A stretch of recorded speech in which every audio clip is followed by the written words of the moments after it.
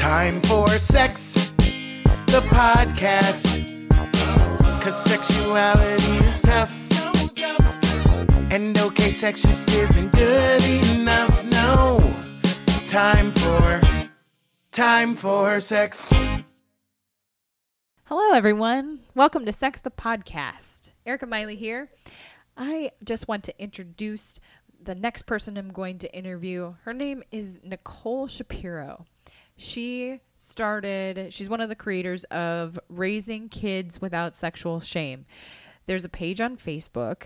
That's how I found her. She and I have a wonderful conversation about what it's like to raise kids without sexual shame, but also what is it like to feel passionate about this topic and try to advocate and create space and do all that we can to be able to help you out there, to be able to teach your kids about sex without being triggered by your own sexual shame and not infuse the conversation that you have with your kids with shame, which is pretty tough to do. So this interview hopefully will be helpful to you.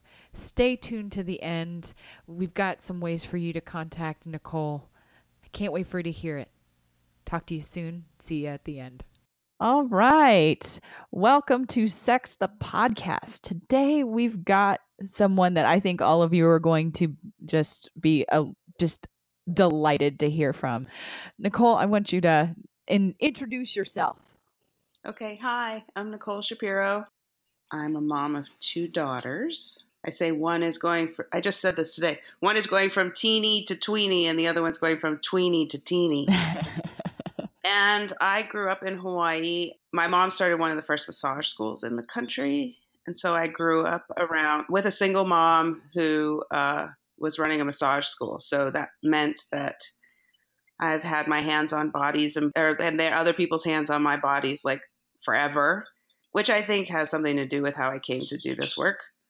And then I also grew up going to an ashram as my spiritual practice. So a lot of meditation and yoga and work that came out of the mystic side of Hinduism, basically. And then I moved to New York City. I went to Barnard and studied Asian culture and everything I needed to do to go to med school. It's a truncated version of life. And then I got pregnant and had my first child. And then we moved to Seattle.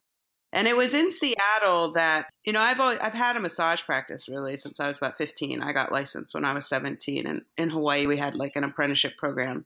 So I kept that going in all the places, but I didn't really think I wanted to follow in my mother's footsteps as a teacher of things related to the body because it's not easy. It's challenging in many ways, many levels.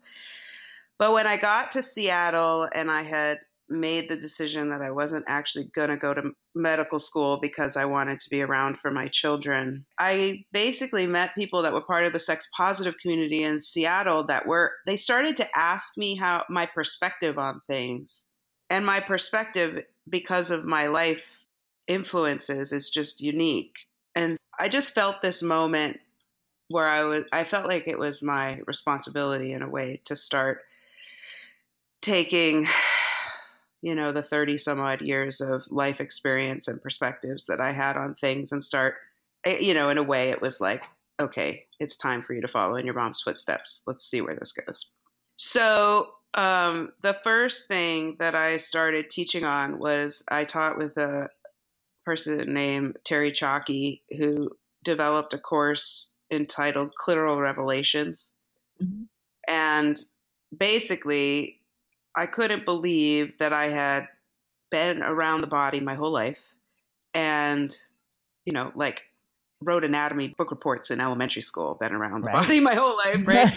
And then I went to one of the best women's colleges in the world. And then I didn't know all the parts of my clitoral complex. I was like, wait, what? And how, if I don't know all these parts, well, then who does, and this was kind of what started to feel like there was a mandate almost, it was like, oh my God. And so Terry had asked me to start teaching with her because I knew anatomy. She's from a sociology background. And so she was teaching it from this, can you believe how much they've made it hard for us to understand our bodies. But when she would get into the anatomy, she'd get kind of lost. And so I started teaching the anatomy section. And that just kind of ballooned into actually the work that I did for myself to birth my second baby, which ended up being incredibly ecstatic. And I was singing opera, and my husband's like, you just want to have a third baby because you want to feel that again. So that all, it became really my focus at that time was to talk about the birth as sexual and how to navigate that and how to utilize that to help your birthing experience. What that kind of flew me into was sex education, which I didn't really expect. And then also trauma work, because what I said, so one of the first courses I taught on my own was sexuality and birth. And what I said was that I was teaching it to a room full of sex positive people. And even with them, I said sex and half their brain went offline. And I said birth and the other half of their brain went offline. And then I'm trying to teach this very, Columbia University crafted PowerPoint to no brain, right? Like I was like, well, that didn't work. So I really had to start addressing the unconscious and more. So Alina Gabosh was the first director for what was then the Center and the Foundation for Sex Positive Culture. Used to be one organization, and then it broke into two different organizations. And Alina Gabosh was their first director, and I think headed it for like 13 years or something. And Alina and Terry and I were all talking one day, and I was like, sort of talking about this dilemma. I was like, I'm trying to work with these parents to help them utilize their sex lives so that then they can have better birthing better birthing experiences, and they won't do their homework, and I don't understand, and their brains go offline. And Alina goes, "Oh yeah, that's shame." And I was like, "What?" And like, even just that word shame, I think I contemplated for a good few months to even really grok what that even means. So again, in this first conversation, we were talking about it, and I said, wow, man, imagine what birth outcomes would be like if there was no sexual shame. I think that just you saying that right there, like, I just want to pause and like sit in that, like in a big, like, what would birth be like? What would it be like if there was no sexual shame? Like, just even that thought is pretty incredible. Yeah. Sitting with my kid in a stroller on the front steps of my house. So Alina said, I don't know, but let's find out. And so we started this conversation. I think we started it probably 8 years ago. It had different names at different periods of time. And then we finally landed on Raising Kids Without Sexual Shame. And the way we did it was we just hosted a 2-hour brainstorming session, sort of, with anybody who wanted to show up in Seattle. And we did that once a month for 5 years. And we had a number of general beliefs. One was that no one knows how to do it. Because that's for dang sure. Right? No one's shame-free. Yeah. No one's sexual shame-free, and no one's shame-free. So it can't be a top-down education style course. It has to be a peer level, let's all sit down and just brainstorm it, And so Absolutely. we'd throw, our hope was that people would show up with different scenarios. And then as a group, we could all like brainstorm, okay, how would you address that without infusing it with shame, right? For one, we heard over and over and over again was, my 2-year-old wants to play with his penis while we're grocery shopping. Right? Versions of that. Or grandma comes over and she's masturbating on the couch, and my 4-year-old's masturbating on the couch. I don't know how to handle this situation, And so we just toss it out to the group. We have discussion guidelines, which are intense. I mean, they in and of themselves are a spiritual practice that no one does perfectly. But we would try to stick with the discussion guidelines and then, have these conversations about how you do this. And just that started to sort of fluff out the space and let everybody just even think about it. Yeah. Just even think about it. Be able to be present with it, be able to sit with it, and be uncomfortable with it. And in community. Yes. Yeah. I mean, that's essentially, I mean, and I've said this on other episodes, and I say this to friends and clients all the time. We are built for community. We are built for connection, and we are built for vulnerability. But the antithesis of that is shame. And if how we approach sexuality with our children is infused in that, they're only going to hear that message. Yeah, and so what also starts, so we did that for 5 years. Once a month for 5 years. Varying people showed up, varying scenarios, varying spaces. We did it at Babeland for a while. We did it at Birth and Beyond for a while. We did it at the Little Red Studio before they closed. And then, honestly, we got a lot of, oh my God, I'm so glad you're doing this. But it started to dwindle who was actually showing up. So I got a lot of side conversations. I got a lot of parents that were like, just kind of wanted to talk to me about it on the side, which essentially means that every time I'm hanging out with parents, I'm working, right? So, yep. But they wouldn't. I may or may not know exactly what you're talking about. Right. So boundaries, learning them. So, you know, I think Alina and I, after doing that for 5 years, felt like, and 3 people are showing up for these conversations when we, you know, do everything we could to get there for 2 hours on a Sunday morning. We just kind of were like, okay, maybe this isn't the best use of our time now. And so we stepped back and we decided to take those 2 hours and just meet on our own and talk about what have we learned over the last 5 years of doing this and talking to hundreds of parents. And really what we stepped away from it all, I mean, again, there's sort of these general statements that I will say, which is that no one knows how to do this. We have to do it as a peer group. And then also that there's this, you know, my mom really set this precedent for me. It's like my mom chose to live her life very differently than her predecessors. And so in doing that, she raised me anew, which means I'm constantly kicking her ass, right? Because she's an adult that unlearned and she's perpetually unlearning and relearning. And I don't even know the old version, right? I've just got new fodder that I like build on. And so raising kids without sexual shame has the exact same balance for parents. We are raising the next generation with less shame, which will mean they will say shit that will push our shame buttons. And so we need to have the tools to compost our own shame while also allowing these new trees to grow, right? Yeah. So that, and then the other big thing we walked away with was adults need to talk about sex more, period, the end, across the board.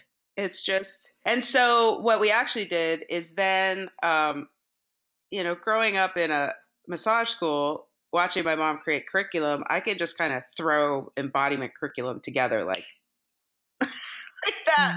And so I saw this whole series. And so we developed a series on sex, intimacy, and relationship. And we started teaching that for the Foundation for Sex Positive Culture. And we did that a bit. And then the foundation lost its space, and now they're convening. And so I think, and now Alina's moved to Cyprus. But I think Sophia and I are going to start teaching it again. But really, that entire series is designed to just get adults to start talking about it at all, any of these things. And I think what you're saying about, especially about making the conversation about sex common, is one of the reasons why I wanted to do this podcast to begin with, but also one of the reasons why that I think those conversations from many people start from shame because of the fear of, oh, maybe if I say this thing, maybe nobody else thinks this thing. Maybe nobody else is doing this thing. Maybe I'm weird or broken or wrong. When in reality, many people are thinking that. Many people are doing that. Many people are feeling those things. And you're not at all alone.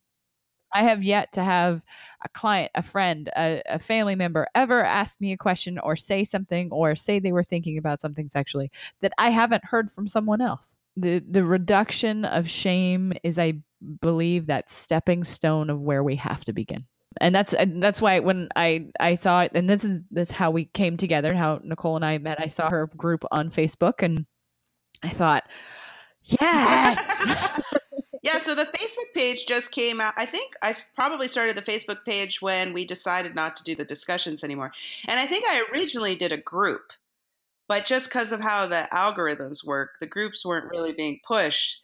And the page, I mean, I will say that I feel like the page has finally made a turn. So we've been doing this long enough that when we first started doing it, it had no real...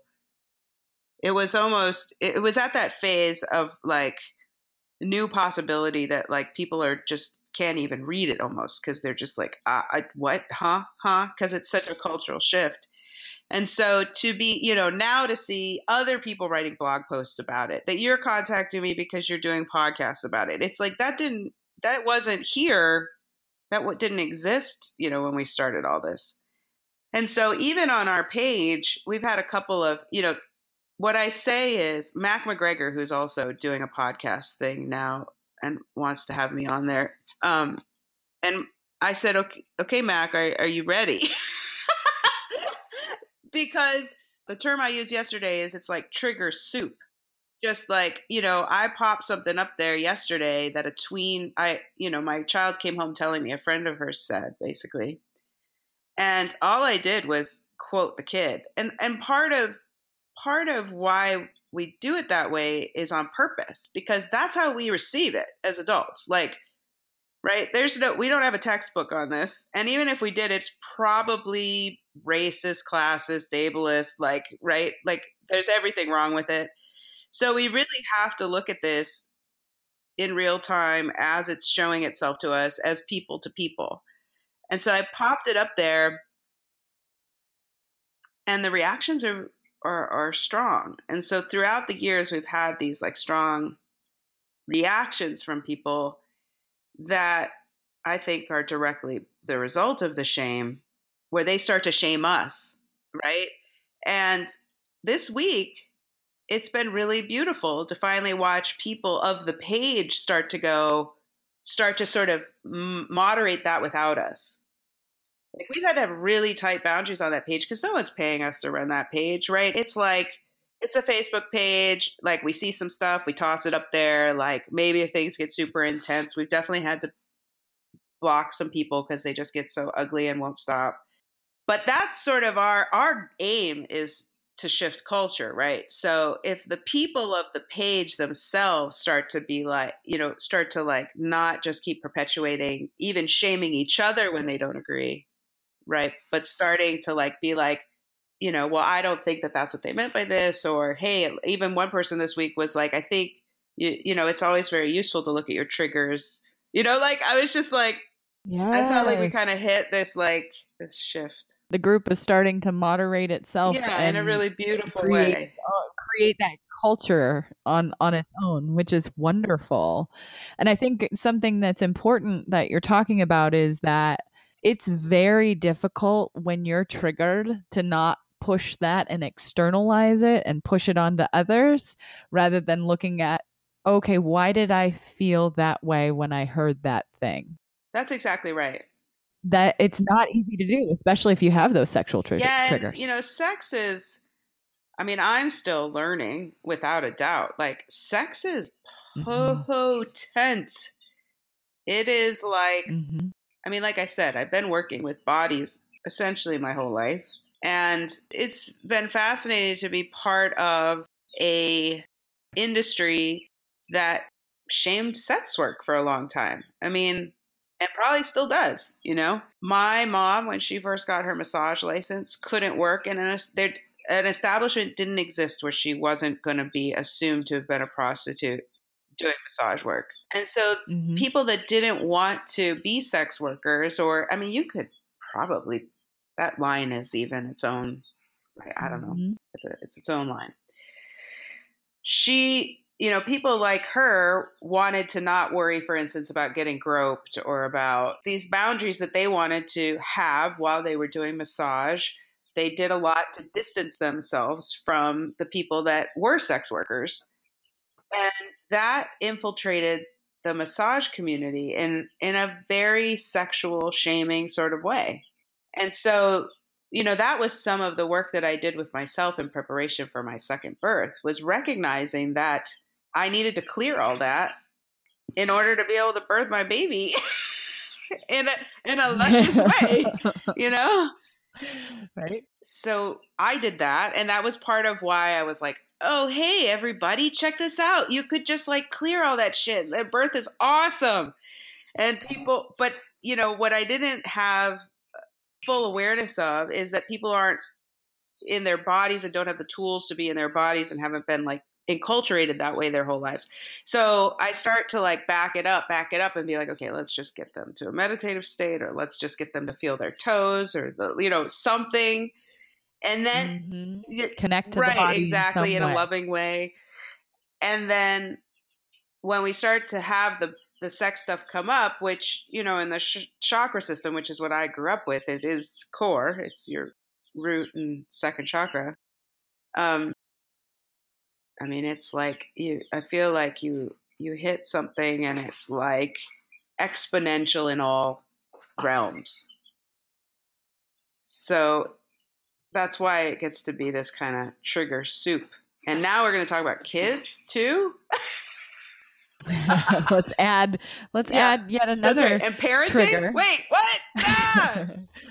Oh dear, especially in today's culture where many parents have to feel they have to show this perfect parent persona out there, or they have to raise these perfect children that have to be just so and have the best grades and have to be doing everything at their best at all times. And if they're not, then you're a failure as a parent. And it's an expectation that is so unrealistic for parents, and then adds a different layer of shame. And I think it's interesting that when you were talking about the massage therapy, I have family who's also a massage therapist. And that was one of those first things this person had to deal with, was that shame about, one, bodies, and two, not necessarily for herself, but going into a field where there was some oh, let me just make sure that I'm separating myself from a sex worker. So there's that built-in shame. And not in a not in a just we're different, different work, but in this there's all this intensity around it. And that intensity is very much the shame. Yeah. And still battling some of those same battles you were talking about that your mother went through, that I want to do a medical massage for you. And my family member would tell me that they've encountered people still being inappropriate and wanting to, be physical with them without consent. And that there's that shame, but in a different form. Yeah, it's all really tricky. Yeah, you can imagine, I was a professional massage therapist in my teens.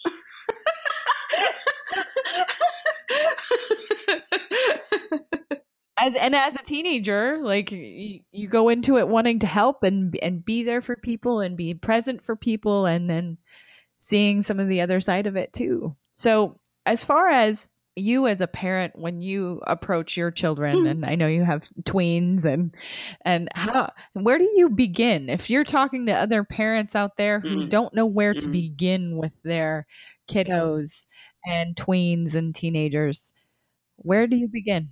My body.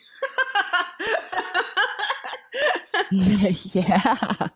So my answer to the composting work is holistic peer counseling. So I teach holistic peer counseling, and now it's in a correspondence version because we had too many people all over the world. I couldn't get them all to meet at the same time, which is a great problem. And I say that if you take peer counseling and the only thing you walk out with is the ability to know when you're triggered, we will have accomplished something phenomenal. So that's where I start. Where I start is my own attentiveness to being triggered. Now, that said, that's not a walk in the park. I can work backwards from other things. For instance, is what is coming out of my mouth in alignment with my values? Am I actually speaking what I believe? I remember in the very beginning when I was first putting all this together, I was talking with another friend of mine who has a PhD in biology, and they were talking about their child asking why, I think her child was like 3, and pointed to her pubic hair or something and was like, why do you have that? And like it triggered her. I knew this. It triggered her so much that her answer made no sense. Right? Now, obviously, she knows. It's not that she doesn't know. Fear dictated. Right? I mean, she's got enough education. She definitely knows the accurate answer. But pubic hair, genitals, children, I don't know. Are they even supposed to see it? Am I even allowed to have it? Like there's so much there, right? So, I would say, so I feel lucky, and I hope that my children are lucky that, my mom really, I wouldn't say it was no sexual shame. It was far less than many people. So I don't get triggered by stuff like that. But I remember and maybe what I'm not saying here is that I often allow it to be child-led. They have questions, right? And so I extrapolate from their questions. Yes. They come up to me and they bring stuff up. I really say sex ed happens every day. I'm teaching my kids sex ed every day. Even if it's an example of they're fighting and someone might, they're physically interacting with each other in a way and they're saying no, but still doing it. They even know now what a safe word is because they're like, don't worry, Mom, we're just going to say pomegranate. Right? Like, and this is they're saying this to me when they're like 8 and 11, right? They don't know that's sex ed, but I know that's sex ed. And it's teaching them consent in a very beginning level. So to like relationship stuff, to emotion stuff, to body stuff, like there's sex ed happening all the time. So that said, the example of the triggers, and I bring that up first and foremost because I think that that's one of the only ways to actually perpetuate the change is if my responses come from my triggered place, I'm perpetuating the old model. I have to actually compost the crap inside of me that produces the trigger so that then I can actually make sure that the things that I'm teaching my children are in alignment with my values. Absolutely. I just did my most recent episode 7 for depending on when our listeners are going to hear this interview. I talked about 5 tips to begin the conversation with kids about sex, and I said pretty much those 2 things that you and I are talking about, that this conversation is lifelong and can happen every day, and you let your child lead it. And does this conversation come from where your values actually are? Does this come from that internal integrity that you have inside of you, that okay, I didn't like how it felt when I was taught sex ed, or I didn't like how I'd had these conversations with my parents or caregivers. I want that to be different, and I want it to be supportive and comforting and not scary. That's right. And so when you're saying that, even within the conversations that I'm having with my children, is it consensual? Where are their boundaries? Where are their edges? And so as they are different ages and different things come up, they might start with a question, I start to answer it, and then they're done. But I got more information.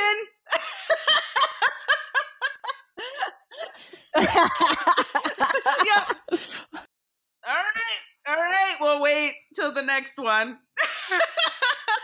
Right? But to me, that's again teaching them consent. Right? Mm-hmm. Absolutely. It's funny that you say that because I'll share a little bit for my family with my kids. I definitely check in. Like my 12-year-old is actually fairly aware of like I want to be a kid for as long as I can be, and if I know this information, I can't unknow it. Oh my God, that's so funny. Yes, and so like I check in with her. I say, hey, are you sure you want to know this thing? Because I would be happy to give you context and all of those things because I want you to learn it from me and not the internet, because the internet's going to show you all of the things that you may not be prepared for. Yeah, and then the beautiful thing that I'm seeing happening now is because I've done this, when she goes into these, flash courses is what we have here. So now a teacher is going to teach them sex ed. She's critical. She doesn't take it she's not like, well, they said it, so it's truth.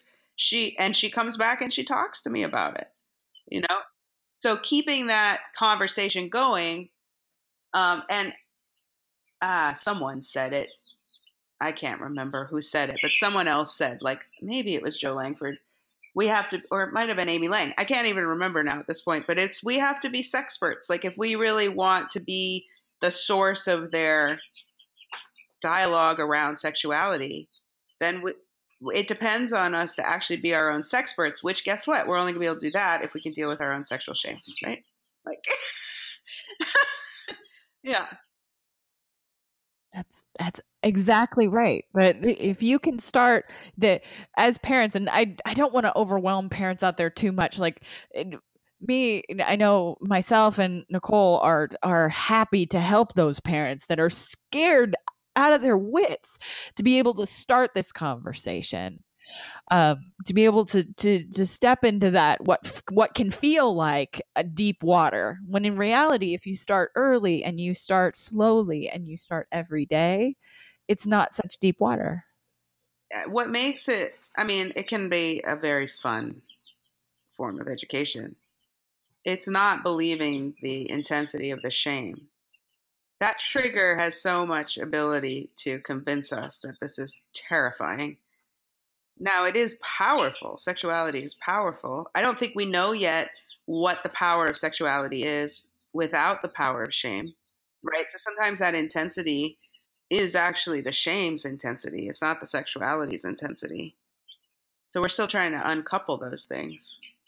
But what's so beautiful is that children are not brought into this world feeling ashamed of their sexuality.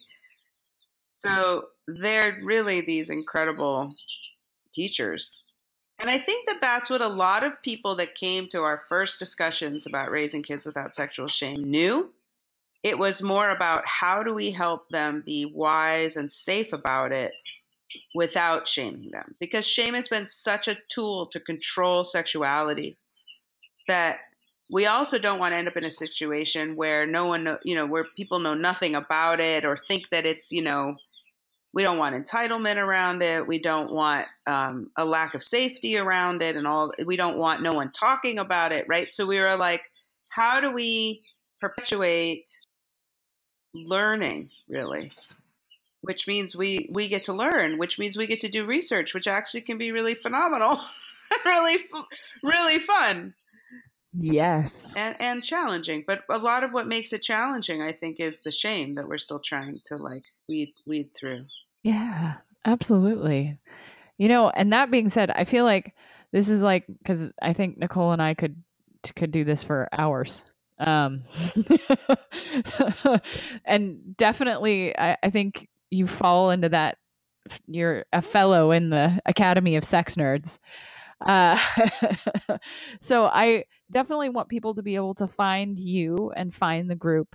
How do people find you in the world? Well, my name is spelled Nekole, and I actually own nekole.com. So awesome. That's pretty cool. If people want to do the trigger work, that's holisticpeercounseling.com, and learn how to do that in a peer group. That learn how to do it with each other. And then if you just want to start, you can be completely voyeuristic for a very long time with Raising Kids Without Sexual Shame's Facebook page.